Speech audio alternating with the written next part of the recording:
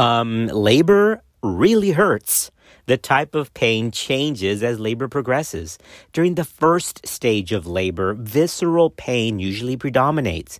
Nociceptive stimuli from the cervix, the uterus, and the adnexa, and even the pelvic ligaments are transmitted mainly by sympathetic fibers to the posterior nerve root ganglia at T10 through L1. This pain is a classic referred pain because it's transmitted from one part of the body, like the cervix and the uterus and the adnexa, and it's projected to other parts of the body, like the lower abdomen and the back.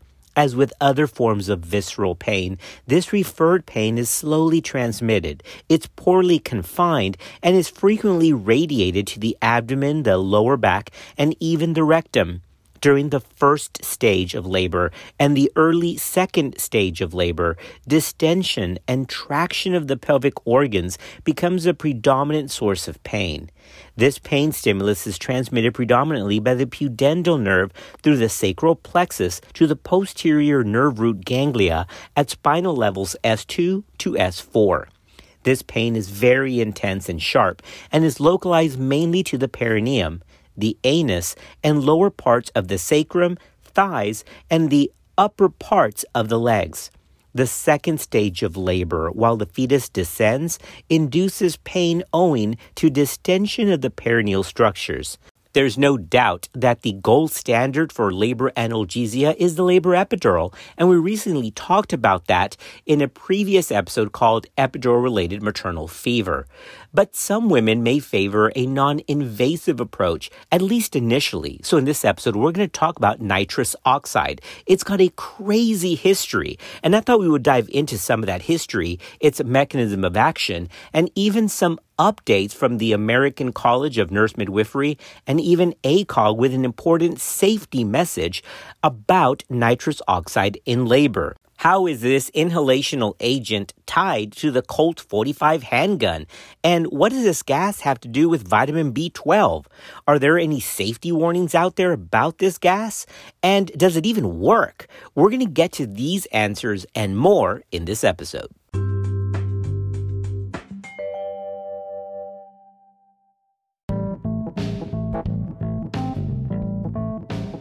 Just trying to keep everyone up to date on evidence-based practice because medicine moves real fast. This is Clinical Pearls. Nitrous oxide, which is formed from 2 nitrogen atoms and 1 oxygen atom, is both a natural compound found in the atmosphere and a synthetic product. This gas was initially discovered around 1772 by the English scientist and philosopher Joseph Priestley. A couple of decades passed before its sedative and pain-killing effects began to be appreciated. Humphrey Davy, another British scientist, experimented on himself and his friends with this gas, and even though Davy noted that the gas might be used, quote, with advantage during surgical operations, end quote, no one thought to try it for a surgical procedure for almost 50 years. Instead, it became widely known as a tool for entertainment. Yeah, it was laughing gas, and there were nitrous oxide parties happening all over the place. These were also a great source of revenue for certain entrepreneurs who would take people out of a crowd and use laughing gas on them, nitrous oxide, to have them kind of perform as a spectacle. These took place in traveling medicine shows and in carnivals all throughout the UK. For a small fee, people could laugh and act silly while they breathed in this intoxicating gas. Samuel Colt was one such entrepreneur who profited from nitrous oxide in these nitrous oxide parties. He then used that money from nitrous oxide and his parties to develop a prototype pistol now called the infamous Colt 45. Is that crazy or what? Then in 1844 in Hartford, Connecticut, a local dentist named Horace Wells attended one of these nitrous oxide parties. And Dr. Wells was fascinated when he saw one of the participants take nitrous oxide, kind of stumble around and actually hurt his leg.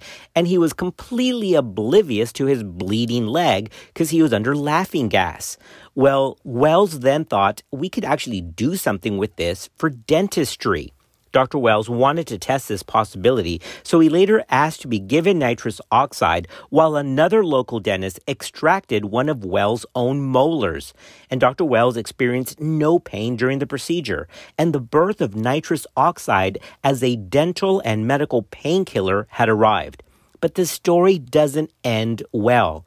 That following year, after Dr. Wells had gained some more experience with this gas, demonstrated this discovery of this inhalational anesthetic at Harvard Medical School in Boston. Now, the patient that Dr. Wells chose was anesthetized for a tooth extraction. Unfortunately, the gas had not taken full effect or the mask had slipped, and the patient screamed during the procedure. The crowd booed Wells off the stage.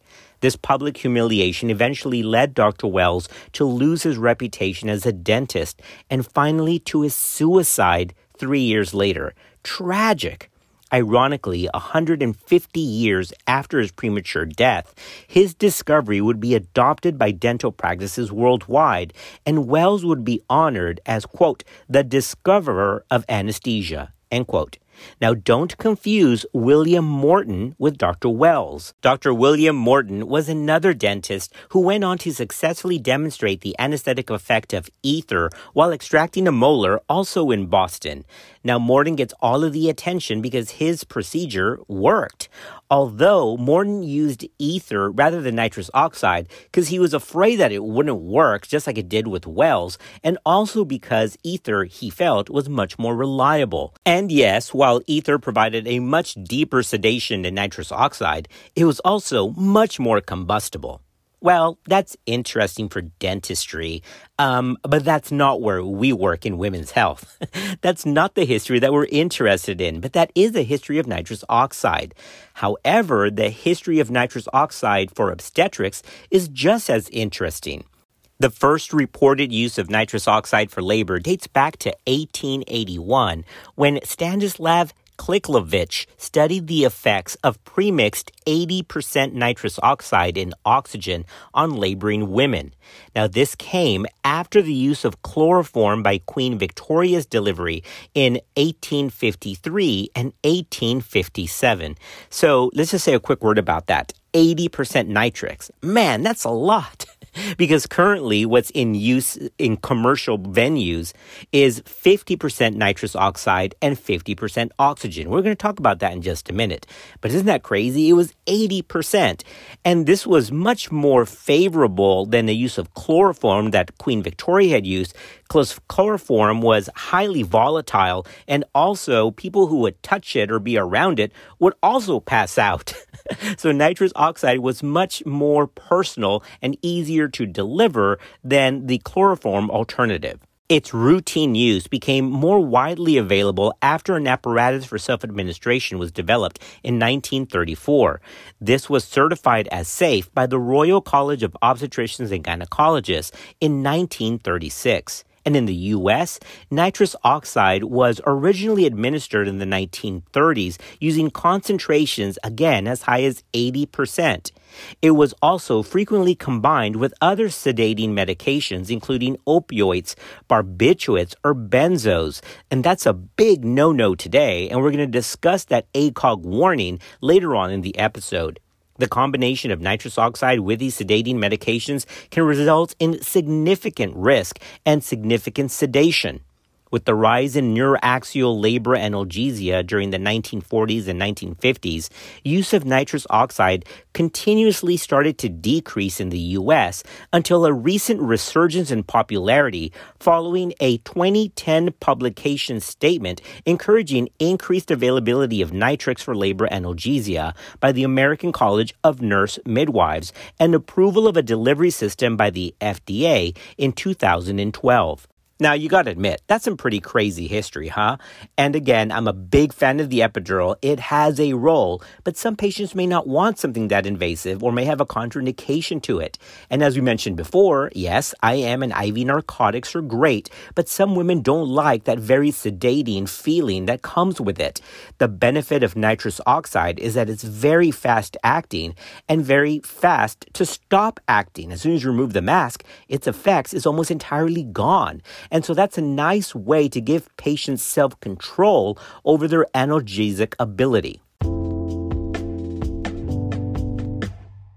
If your location is looking to include nitrous oxide in the array of analgesias that's offered for patients, then remember that use requires a multidisciplinary involvement of anesthesiology, the obstetrician, neonatology, nursing, risk management, and even the facilities management person to make sure that the equipment is housed and stored correctly. Success increases when all stakeholders are involved with this discussion and the development of local policies and protocols. CMS also designates the chief of anesthesiology as the ultimate responsible person for all anesthetic and sedation policies and procedures in a hospital, so make sure to include them in these discussions and drafting of the P&Ps. Local policy or protocol development may also allow for a labor nurse or a nurse midwife to initiate nitrous oxide for a patient, but ultimately the patient should have enough physical ability to hold the mask in place and remove it when desired. The typical concentration, as we mentioned earlier, is 50% nitrous oxide co-administered with 50% of oxygen. As a quick guide that the patient is doing well, they should be able to have normal responses to verbal stimulation. So this anesthetic option qualifies as minimal sedation. We're going to talk about mechanism of action and some specific caveats in just a minute. But for the actual administration, remember, this is typically done in a 50-50 mixture. 50% mix of nitrous oxide and 50% oxygen. This is blended from two separate cylinders, or it usually comes in a pre-mixed single cylinder. Remember that this is typically done in a self-administered fashion, either with a face mask or a mouthpiece, and it has an on-demand valve. Also, it's important that there is limited exposure to others and in the environment because nitrous oxide is considered basically a greenhouse gas. So you'd have to make sure that the room and the unit have a way to capture any excess gas that may have escaped from the room. It's rare, but again, most of these come with a scavenger system to account for any remaining gas that's left in the room or in the immediate environment. Now, before we get into mechanism of action, a quick word about safety. Yeah, well, it's safe. It's safe for both mother and the child. But remember that this is not meant to be used throughout the entire duration of labor, right? It's meant to be used on demand as needed with other coping mechanisms, position changes, and other ways to address pain as those are utilized as well, because this is meant to be used on demand. Again, not continuous use because it's as necessary for short periods of time. And we're going to get into a very specific and weird issue with prolonged use at the end of the podcast. It's rare, but yeah, this has to do with vitamin B12. Super weird, but we're going to talk about that in a minute. But remember, it is effective as an agent. We'll talk about efficacy again in just a minute, and it is safe. Regarding newborn safety, nitrous oxide rapidly crosses the placenta, but it also has rapid elimination by the neonate upon commencement of breathing. So he just breathes it off, which is great. And regarding maternal safety, well, nitrous oxide does have properties that are desirable for labor analgesia. Its low blood solubility and minimal metabolism allows for a rapid effect and low tissue absorption. This is typically in effect within about 60 seconds of application, and as soon as the mask is removed, the effect is almost as quickly gone.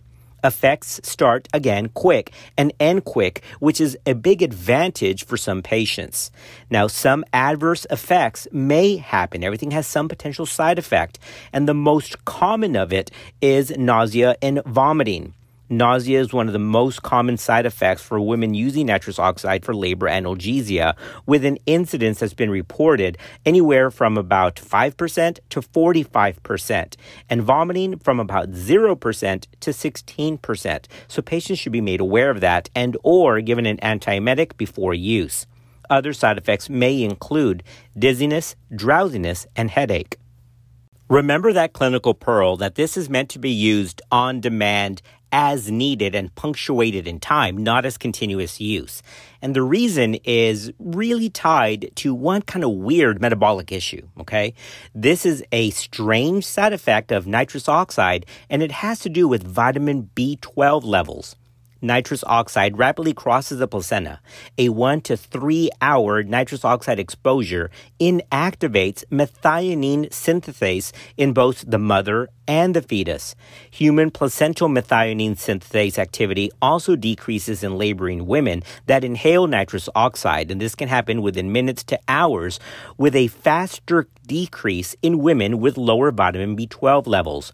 Now, given the high rate of nitrous oxide that's used in many countries and has been used for decades, it's actually uncertain, though, if this potential for decrease of B12 levels is of any clinical significance. But you know us here at Clinical Pearls, we have to give you both sides of the issue and try to give everything that's rounded and complete. So, yeah, it does have this kind of weird side effect that it can affect vitamin B12 levels, but it's unclear if that actually means anything.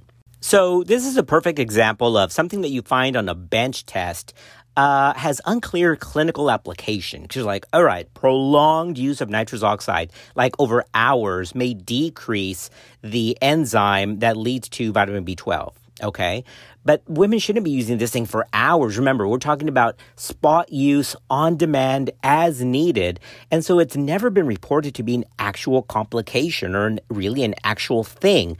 But again, we're just giving you all the information because that's what we're about.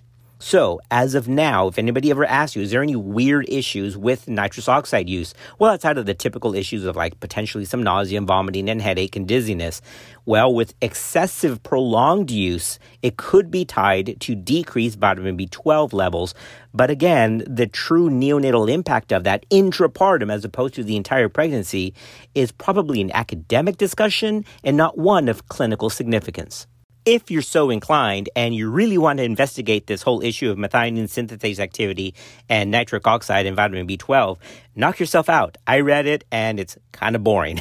when the take-home message is, it's unclear if there's any real clinical significance if nitrous oxide is used as it's intended for brief periods of time, on demand only, intrapartum.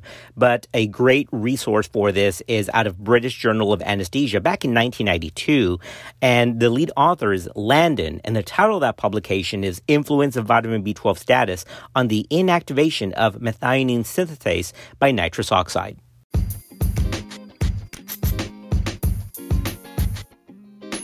All right, podcast family, when we come back, we're going to talk about the mechanism of action, how this thing works, and if it actually does work at the bedside. In other words, what's its efficacy? Let's talk about that next.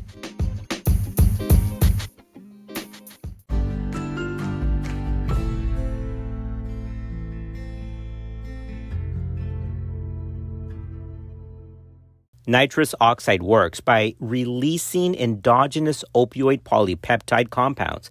Yeah, it releases endorphins. It also releases dopamine in the mother's brain. Now, the analgesic efficacy of this is directly tied to its direct application. Now, remember, this is a good analgesic. It's not an anesthetic. Remember, those words mean something. If you want true anesthesia, that's where a regional option comes in, like an epidural. But this is a good analgesic option. Something else to consider is that its application isn't just intrapartum. I mean, it's also a good tool during repair of a laceration in addition to local anesthesia. If you have to do a manual evacuation of clots, this is where this can come in, or uterine exploration for any retained parts of placenta. This is where nitrous also has a role. So it's not just intrapartum, but potentially also could be used in the third stage of labor and the immediate postpartum interval for any kind of evaluation or assessment that needs to be done, and local just isn't cutting it. In terms of efficacy, if you're ever asked, is this rival in its pain reduction to an epidural? No way. Of course not. I mean, an epidural is the top shelf, right? That's the best. That's the gold standard. Studies that have compared nitrous oxide with systemic opioids for labor pain control have been few and tend to be poor quality. Studies that compared nitrous with Demerol or diamorphine found similar and minimal reductions in pain scores with either technique. Remifentanil, however, was found to provide more effective analgesia compared to nitrous, but on the visual analog scale, it really wasn't all that dramatic. The study found that on that 0 to 10 scale, remifentanil reduced pain up to 1.5 points, whereas nitrous reduced pain 0.5 points. Again, not big dramatic changes. A 2019 European Society of Anesthesiology task force on nitrous oxide recommended that nitrous remain a good option for analgesia in labor, provided that the patient was able to self-apply and knew its limitations in pain control, but wasn't yet ready to accept other options that were a little bit more invasive. In other words, I'm not saying to get rid of IV or IM narcotics or avoid the epidural. Not at all. Equally as important as an agent's ability to take away pain is the satisfaction scores of the users, and several studies have reported improved maternal satisfaction with the use of nitrous oxide in labor. The whole purpose of this episode is just to educate on nitrous oxide as another available tool that may be attractive for some patients. There's a role for an epidural, there's a role for IM and IV narcotics, just like there's a role for nitrous oxide in the appropriately motivated patient who knows the limits of this as an analgesic, not as an anesthetic. As we near the end of the episode, let's just summarize what the American Society of Anesthesiologists Committee on Obstetric Anesthesia has to say about inhaled nitrous oxide during labor. Quote, nitrous oxide is a valuable alternative to neuraxial analgesia. Nitrous oxide is safe when used at a 50-50 concentration with oxygen, and its safety record is based on not combining nitrous oxide with other sedating agents. End quote. This is something that ACOG also piggybacked on, and I'm going to tell you what their statement is in just a minute. But all to say that the American Society of Anesthesiologists does recognize nitrous oxide as an alternative analgesic option for some patients who are motivated and interested in this option. All right, well, speaking about ACOG, they released that same cautionary tale of nitrous oxide being used concomitantly with a narcotic in July of 2021. This was issued as a practice advisory, and the wording is just exactly what the American Society of Anesthesiology said. Quote, based on the concern for potential maternal adverse consequences, co-administration of systemic opioids or sedatives and hypnotics and inhaled nitrous oxide for labor analgesia is not recommended, end quote. Now, remember, that they should not be used together. What some protocols have established is we're going to start with nitrous oxide first, and then when that's over, then we're going to stepwise progress to IV narcotics or IM analgesics, and then when that's done, then move up to epidurals. But the idea is don't use them together, all right? So yes, if you use one, you can still use the other. You just can't do it together. So just to be clear, use of nitrous does not preclude the use of IV narcotics. It just cannot be used at the same time. Traditionally, nitrous is used first because once you stop it, then it's quickly removed from the body, and then you can move on to IV or IM narcotics. In other words, parenteral opioids. But just be cautious with the reverse. In other words, if first IV or IM opioids are used, it has to be ensured that the patient is awake, not sedated, that the effect of the opioid is now gone from the body, typically at least 2 hours since last administration, before starting now with nitrous. Okay, so don't use them together, but they are not mutually exclusive during labor itself. They're mutually exclusive for its use at the time, but you can still use IM and IV narcotics if you're done with nitrous and moving on to something else. You just can't use them at the same time. All right, fine. I think we've nailed that point to the ground. And lastly, as we wrap this up, a quick word about the position statement from the American College of Nurse Midwives. As you would guess, yes, they're very nitrous friendly. I mean, they endorse this. You can find their position statement online, and I'll post a link to that within our list of references that we'll post on our Facebook page. But in short, as they say, quote, women should have access to a variety of measures to assist them in coping with the challenges of labor. Among these should be nitrous oxide analgesia, which is commonly used in many other countries. Research has supported the reasonable efficacy, safety, and unique and beneficial qualities of nitrous oxide as an analgesic for labor and its use as a widely accepted component of quality maternity care, end quote. Oh, and the academic person in me just loves their wording. I mean, they said it exactly as they should. Notice they said analgesic effect, not anesthetic effect. Love it. Anyway, that's the very academic stuff, but the truth is there's meaning in those words. So remember, nitrous oxide is not an anesthetic, it's an analgesic intrapartum, and so that word has true value and it's used appropriately in their position statement.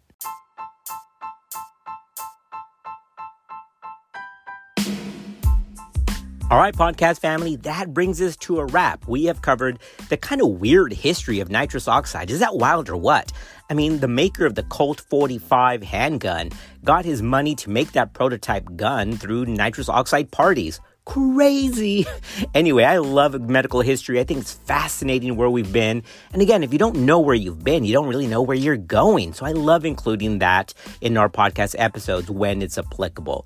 As always, we're thankful for you and we're glad that you're part of our podcast community. And we'll see you on another episode of Clinical Pearls.